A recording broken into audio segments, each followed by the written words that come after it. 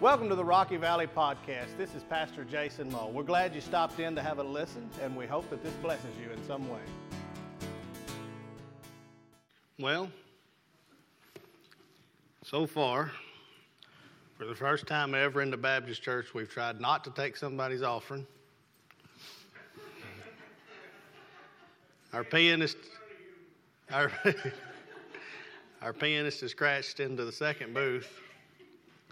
At least our announcement man was able to muscle through this evening.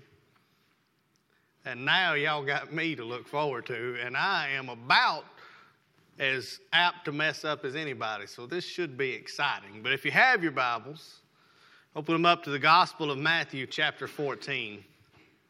The Gospel of Matthew chapter 14, make your way to verse 22. It will also be on the screen, but if you have your Bible and you like to turn there, Matthew chapter 14, beginning in verse 22, going through verse 33 this evening.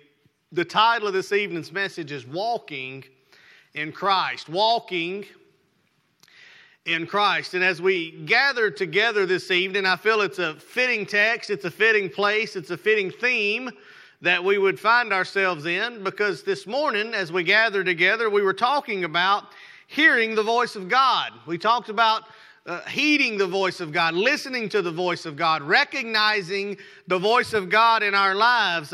We even talked about feeling the shaking that comes when we don't hear from the Word of God as His Word is revealed to us. And so tonight we're going to look at a text and the theme of walking with Christ. And I say that it fits together because I believe if we would all look to one another in agreement and can say this, if we hear the voice of God and we heed the voice of God, then we are going to have to obey in serving God.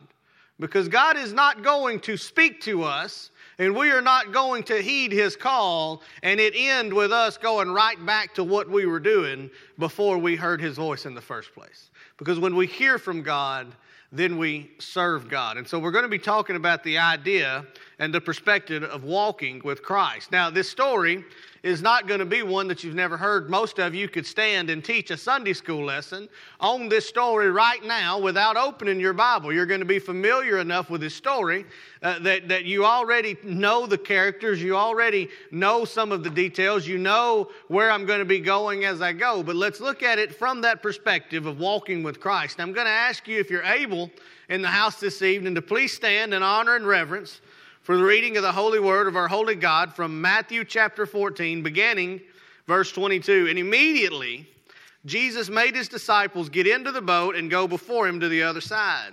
And He sent the multitudes away. And when He had sent the multitudes away, He went up on the mountain by Himself to pray. Now when evening came, He was all alone there. But the boat, now in the middle of the sea, tossed by the waves, for the wind was contrary.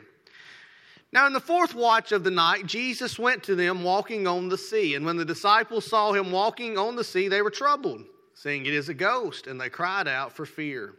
But immediately Jesus spoke to them, saying, "Be of good cheer, it's I. Do not be afraid." Peter answered Him and said, "Lord, if it's you, command me come to you on the water." And so He said, "Come." When Peter had come down out of the boat, he walked on the water to go to Jesus. But when he saw that the wind was boisterous, he was afraid. And beginning to sink, he cried out, saying, "Lord, save me."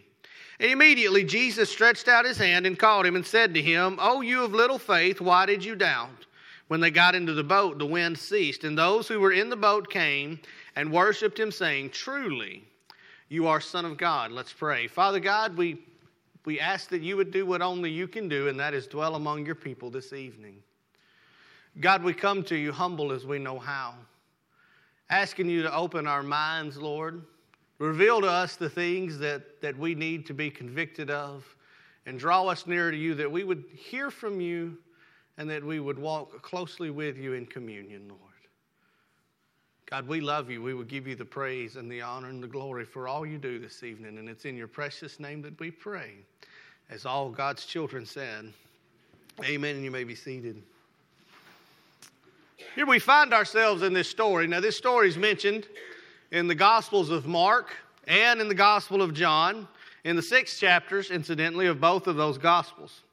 And it's taking place, contextually speaking, in a place where Jesus is starting to gain notoriety. He's starting to gain popularity. People are starting to recognize him in his earthly ministry. He's been going about healing. He's been going about preaching. He's been going about standing against the Pharisees. And as he began to do that, he was being recognized as someone who was very special. People began to recognize him as someone who was very famous. He had gained this crowd doing all of these things as he walked in such a way. And just prior to this story, he had gained such a crowd that we find him with 5,000 men plus the women and children that had followed him as he had originally been trying to get away and pray. Now, he was not gathering people there to preach to. He was not trying to draw a crowd. He was really trying to get to somewhere desolate. But when they heard of his presence in the place, they began to flock to that place and they began to gather. And so he begins to heal the sick as they begin to gather. He began to do these things. And the disciples point out, they said, hey, Jesus, it's getting late. You need to send them away. You need to send them to their place. If they stay, we're going to have to feed them. And Jesus said, well, don't send them away. Don't be silly. We'll just feed them. You guys know the rest of the story, don't you?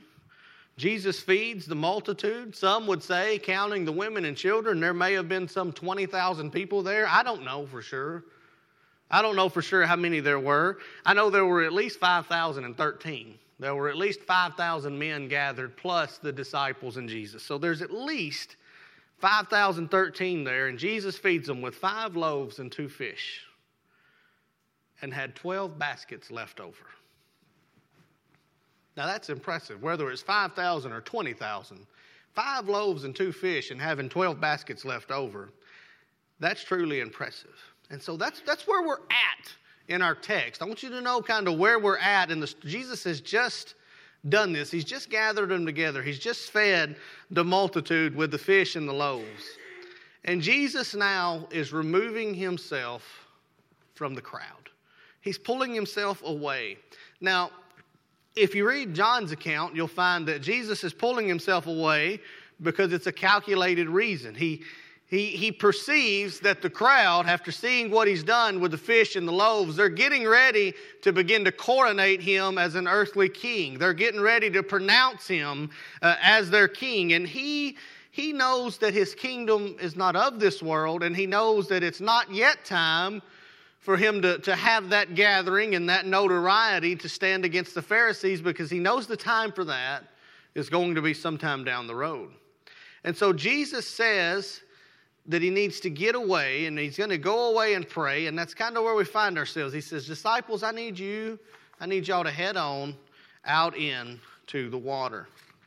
And that's kind of the first thing that I want us to see this morning, from this evening, still morning in my head, this evening from the text, is that sometimes God sends us into the storm. Jesus says, get in the boat, head across to that area over there. I'm going to go up on the mountain. I'm going to pray, and then I'll meet you on the other side.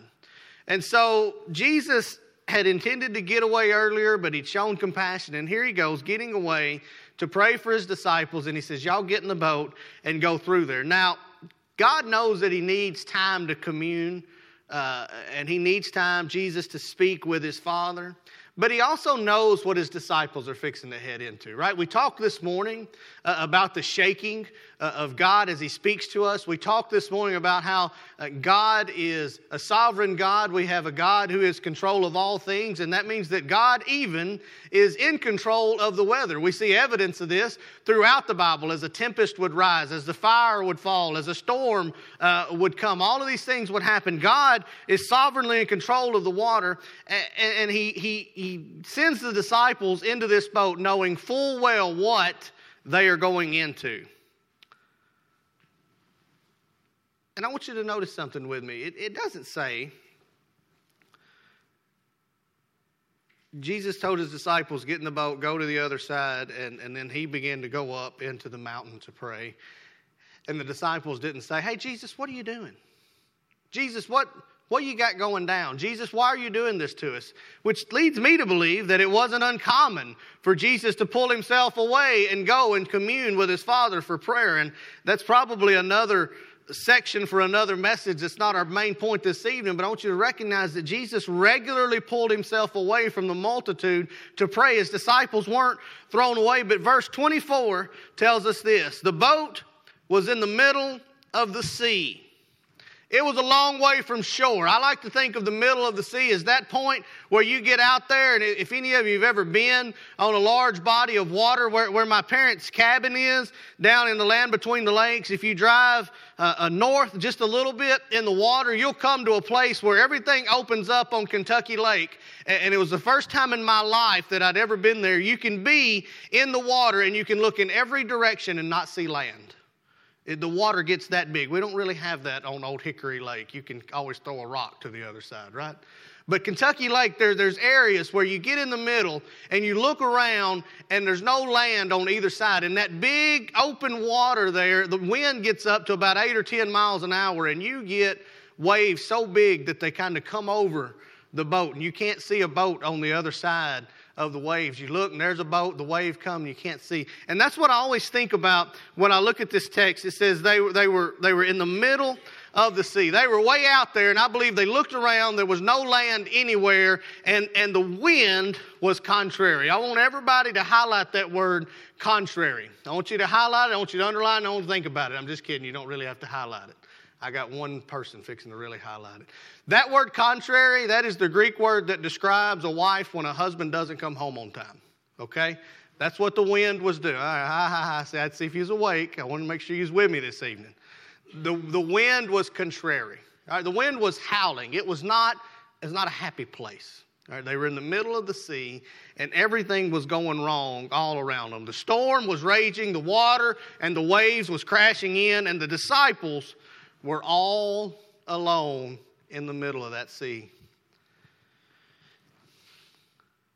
Can you imagine being a fly on the wall of that boat, what the disciples were saying? Can you believe Jesus sent us out here?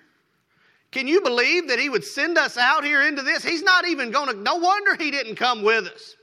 No wonder he went up. He didn't go up on the mountain to pray. He went up on the mountain because he knew the storm was coming. He sent us out. He sent us right in the middle of this mess. Boys, can you believe that Jesus would do this to us? I bet that's why he said he'd meet us on the other side. He said, I don't want to deal with that. I don't feel like getting seasick. Here we are sitting in the middle of this storm where Jesus sent us, doing what Jesus said do, and he ain't even with us right now. And church, I want to ask you, how often do we sound like that ourselves? We are absolutely shocked when the storm comes when we're following Christ. We say, well, I prayed for God's will. I prayed for God's direction. I felt so sure that I was doing what God wanted me to do. I was following his commands. I was doing what he led me to do. And now it just seems so hard. It seems so difficult.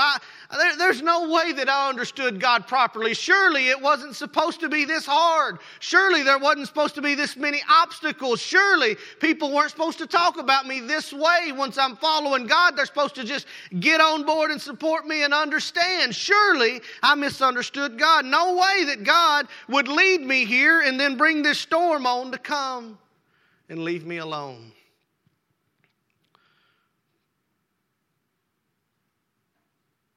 Church, Jesus says, you have peace in me, for behold, I have overcome the world. And yet we find ourselves in the storm saying, Jesus must have left me.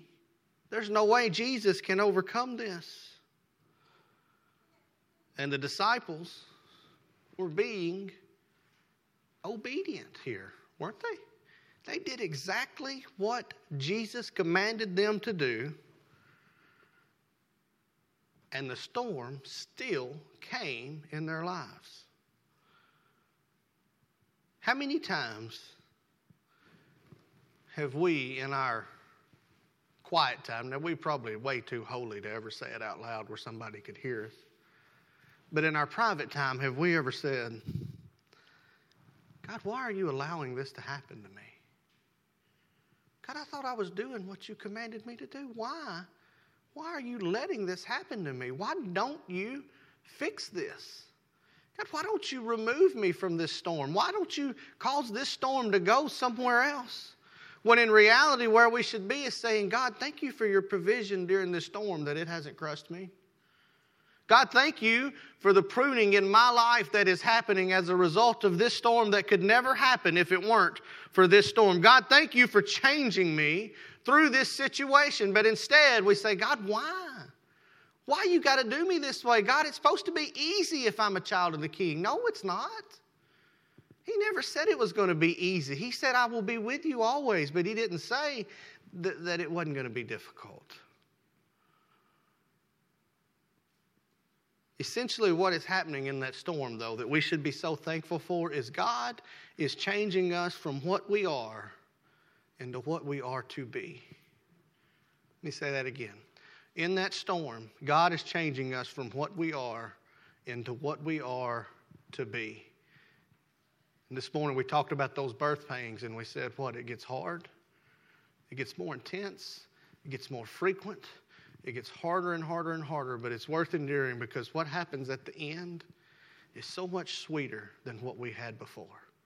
Same thing's going on in that storm. Let's realize we don't live in a world that's ever accepted Christianity and made it easy, so we are going to endure storms. And we need to realize that sometimes God sends us into that storm. While we're being obedient and while we're doing exactly what God has led us to do, we still go through the storm sometimes. But bless God, when we go through that storm, our second point this evening is that we're never alone. We're never alone. Look at verse 25 through 31 with me. The disciples are in the boat. The storm is raging all around them. It says, in the fourth watch of the night, Jesus went to them. In case you're wondering what the fourth watch is, it's the darkest part of the night. This is the worst, darkest part of the night. They are out there. They've been there all evening long. And here, when it gets as dark as it can be, Jesus comes to them walking on the sea. Now, I want you to think about that just for a minute. It's the darkest time of the evening. They've endured the whole night up to this point. And I think that there's something symbolic there that it's in the time when the despair would have been its deepest, right? This is the middle of the night. This is the darkest portion. This is as bad as it's going to get. And that's when I think the disciples finally looked out.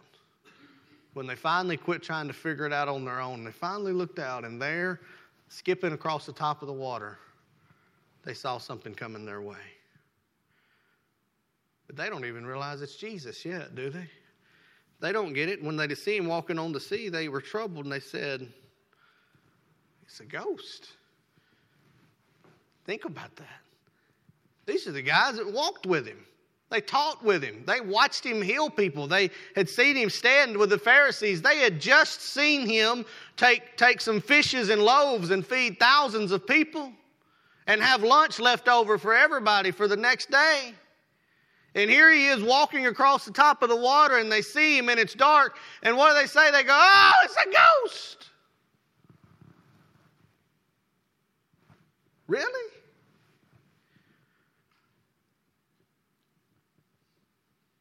They don't even realize that the answer to all their calamity is walking across the top of the water, just right there.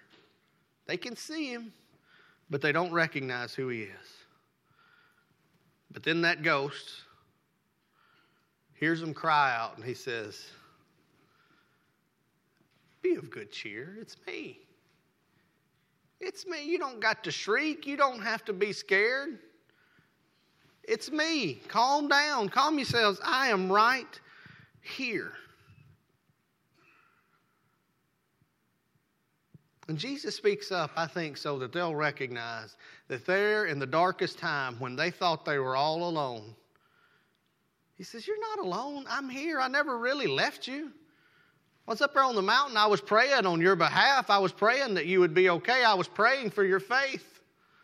But I see now you weren't quite ready for this storm. And so I'm coming here to carry you through this storm. Peter, being quite an excitable young man, says, wait a second, if it's you walking on that water, I want to walk with you. And Jesus, I love what he says. He says, all right, jump out, big boy. And Peter hops out of the boat and waltzes right across that water. Think about that with me. Think about the moments that had just transpired, right? We just had 12 grown men sitting in a boat saying, oh my gosh, it's a ghost. Jesus sent us out here to the middle of nowhere, into the storm. It's raging all around us. I don't know what we're going to do. And now we find out that the sea is haunted on top of that. And just moments later, Peter says, Jesus, if it's you, I want to walk with you. And Jesus says, come. And all of a sudden, all 11 of these bad boys, who I believe were men of men, right? They were fishermen. They were tough. They were out on the sea. And all 11 of them see their buddy jump off the edge of that boat. And they go, huh? But he doesn't sink, does he? He just lands. I don't know if he made a splash or not. I've often wondered that. That's when my ADHD gets the better of me. I start to think about stuff like that really doesn't matter. But Peter jumps off the edge of that boat, and what I know is that he didn't sink. And there he is, waltzing with Jesus.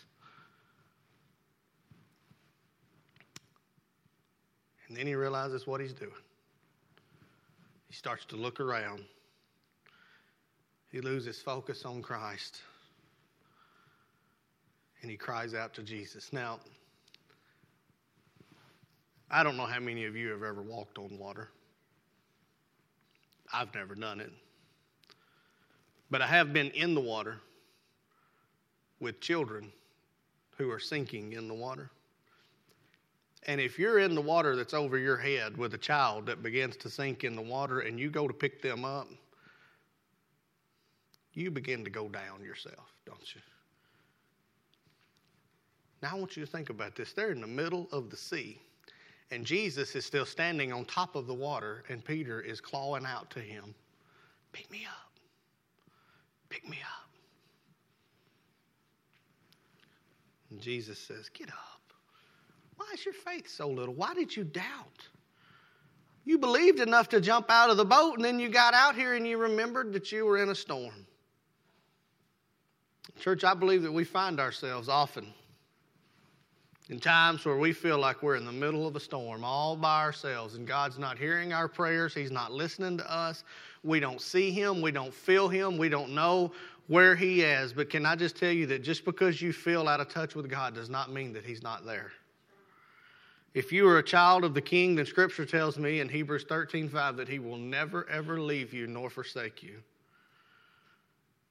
And if we will just look up in the storm, we might realize what's going on. We might get a glimpse of Jesus, and we might just recognize that we're not alone in that storm. We're not nearly as alone as we thought we were, because if we were alone, that storm would have already sunk us. If we were alone, we'd already be done. If we were alone, it'd already be over. But the fact that we're still clawing and the fact that we're still moving speaks to the fact that Jesus has not left us and he's not forsaken us.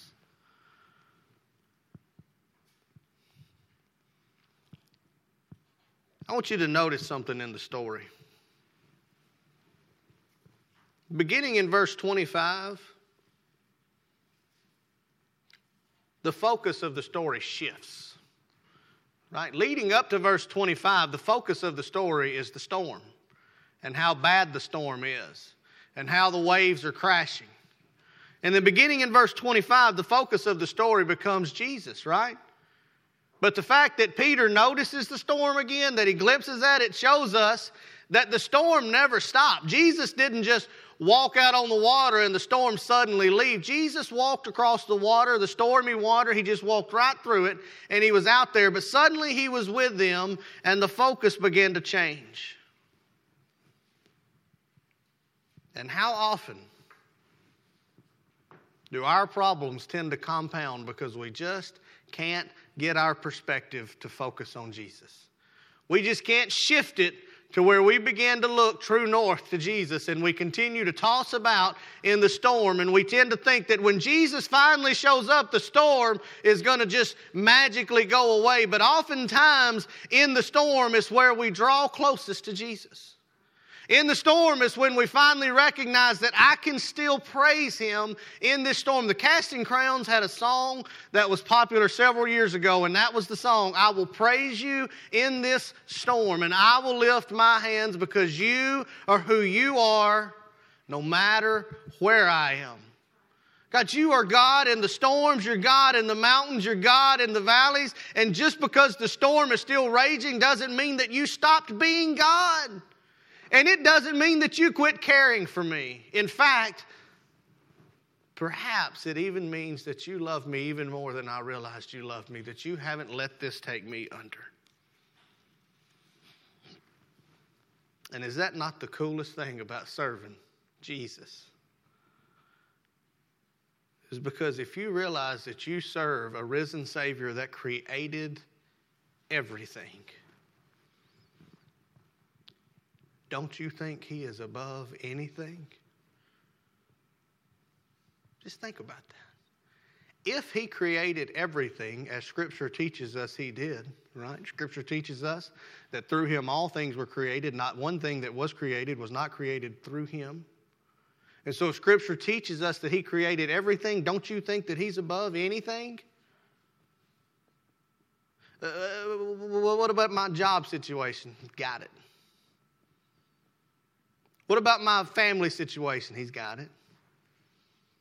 What about my financial situation? He's got that too. What about what? Doesn't matter. He's got it. And we're never alone. Never forsakes us, never leaves us to wander on our own. And that brings us to our final point this evening. Sometimes God sends us into the storm. We are never alone, but God is always our refuge. Verse 32, it says they got into the boat. Jesus and Peter get back in the boat. And the wind ceased. Jesus got in the boat and the wind stopped. Now again, I tend to wonder about things that probably don't matter sometimes, but I can't help but wonder if Jesus didn't climb in. And have you ever been in one of those like stressful situations, right? Storms raging and Peter was just sinking. You know, I'm sure everybody was all tore up and everybody's kind of frantic for a minute. And I can't help but maybe Jesus, I think he kind of got in the boat and everybody was still frantic and they were like crying out to him, Jesus, Jesus, Jesus, Jesus, Jesus, Jesus. And I can't help but think maybe he went, shh, shh, shh, shh. Stop, wind. What was that you had to say? I couldn't hear you for a minute. The wind was howling. Calm down. I'll get rid of that. I don't know that that's what happened, but in my feeble brain, I believe that something like that took place. I don't know that that's what happened, but I do know that Jesus set his feet in the boat, and it says that the wind stopped. The wind stopped. The storm stopped just like that. And then those who were in the boat began to worship him, saying, truly, you are the Son of God. Truly, you are the Son of God. If you look in the Gospel of John, you'll see why this storm was so necessary for the disciples. We find in the Gospel of John that as Jesus and his disciples arrive on the other side, the crowd begins to gather around the boats and they're hungry again. They've heard what he did with those fish and loaves on the other side. They want a little bit more of that holy bread. But instead of feeding them this time, Jesus doesn't feed them physically, but he offers them the bread of life. But they don't want to hear what he's teaching on the other side. And it says that the crowd began to turn away. And then Jesus turns to his 12 disciples. And he says, will you go also? And they respond in unison, no. You are the Christ. You have the words of eternal life. You see, the disciples had been in the storm, and they had recognized that God was their only refuge. They had recognized that they could put all their chips in the Jesus pot because he had already seen them through this thing. There was nothing else that was going to happen that was going to take Jesus by surprise. And how sweet is that moment, church, when we realize that God is our refuge in our trouble. How awesome is the fellowship with Christ when we learn to depend on him for all of the storms in our life. We have an ever-present Savior in our lives, capable of calming all of the storms and seeing us through them. We just have to walk with him. We just have to go with him. Now, I want to point out one more thing, and this is not a thought original to me. I actually had someone point it out to me when I was in high school, and it stuck with me ever since then. I actually think I shared it with some of you before when I preached Mark's account of the same story. But in verse 29, something happens that is amazing. Jesus says, come. Peter's just said, Lord, if it's you, command me come to you on the water. And he said, come. And when Peter had come down out of the boat, he walked on the water to go to Jesus. Peter jumped from the boat, and what did he do? Somebody help me. Thank you. What was that, Danny? He walked on the water. Anybody in here ever walk on water? Do you know that in all of his life, no matter what else happened, nobody could take away that for a moment Peter had walked on water? No matter what else happened to him in all of the days that he lived and all of the breaths that he'd take and all of the prison sentences that he faced and all of the messages that he preached, I can't help but think that in his dying breath, as history would tell it, I don't know it for a fact, but history tells us that Peter died hanging upside down on a cross. He requested to hang upside down. He said, I'm not worthy to hang the same way the Savior hung. Hang me upside down. And again, I don't know that to be true, but church history would teach us that. And I believe that on that cross, hanging upside down in Peter's dying moments, he thought back to a time and he said, man, one time I walked on water. And that was pretty good. Do you know how many people had an opportunity that evening to walk on water? 12. I'll help you. 12 people that evening had an opportunity to walk on the water. There were 11 people that stayed in the boat. 11 people stayed in the boat and watched Peter do something spectacular and chose to stay in the boat. Church,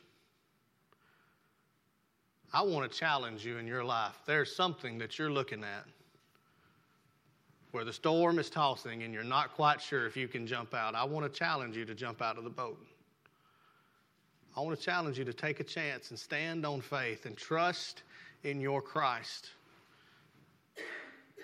and do something spectacular that he's calling you to do. Quit making excuses about why you can't. I'm not smart enough. I'm not good enough. I'm not been here long enough. I've been here too long. I'm too old. I'm too young. I don't see well enough. I see too good. And just say, I can't, but Jesus can. Whatever it is, take that chance. Let us pray. Father God, we come to you this evening, Lord, just thankful for another opportunity to be here in your house, Lord. And God, as we look to this simple story, Lord, this story that's been taught and looked at numerous times with many different angles, God, we look at it this evening. And God, we ask you to speak to us and command us what it is you would have us to do, Lord.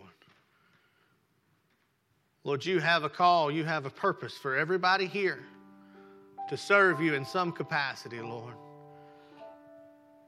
God, give us the courage. Give us the courage to jump out on faith and walk with you, Lord. God, we'll give you the glory, we'll give you the praise, and we'll give you the honor for all that you do. For it's in your precious name we pray, Jesus. Amen. Please stand. Thanks again for joining in. We sincerely hope that this has blessed you in some way. If you have any further questions, feel free to give us a call or check us out on the web at www.rockyvalleybaptist.org. Thank you and have a blessed day.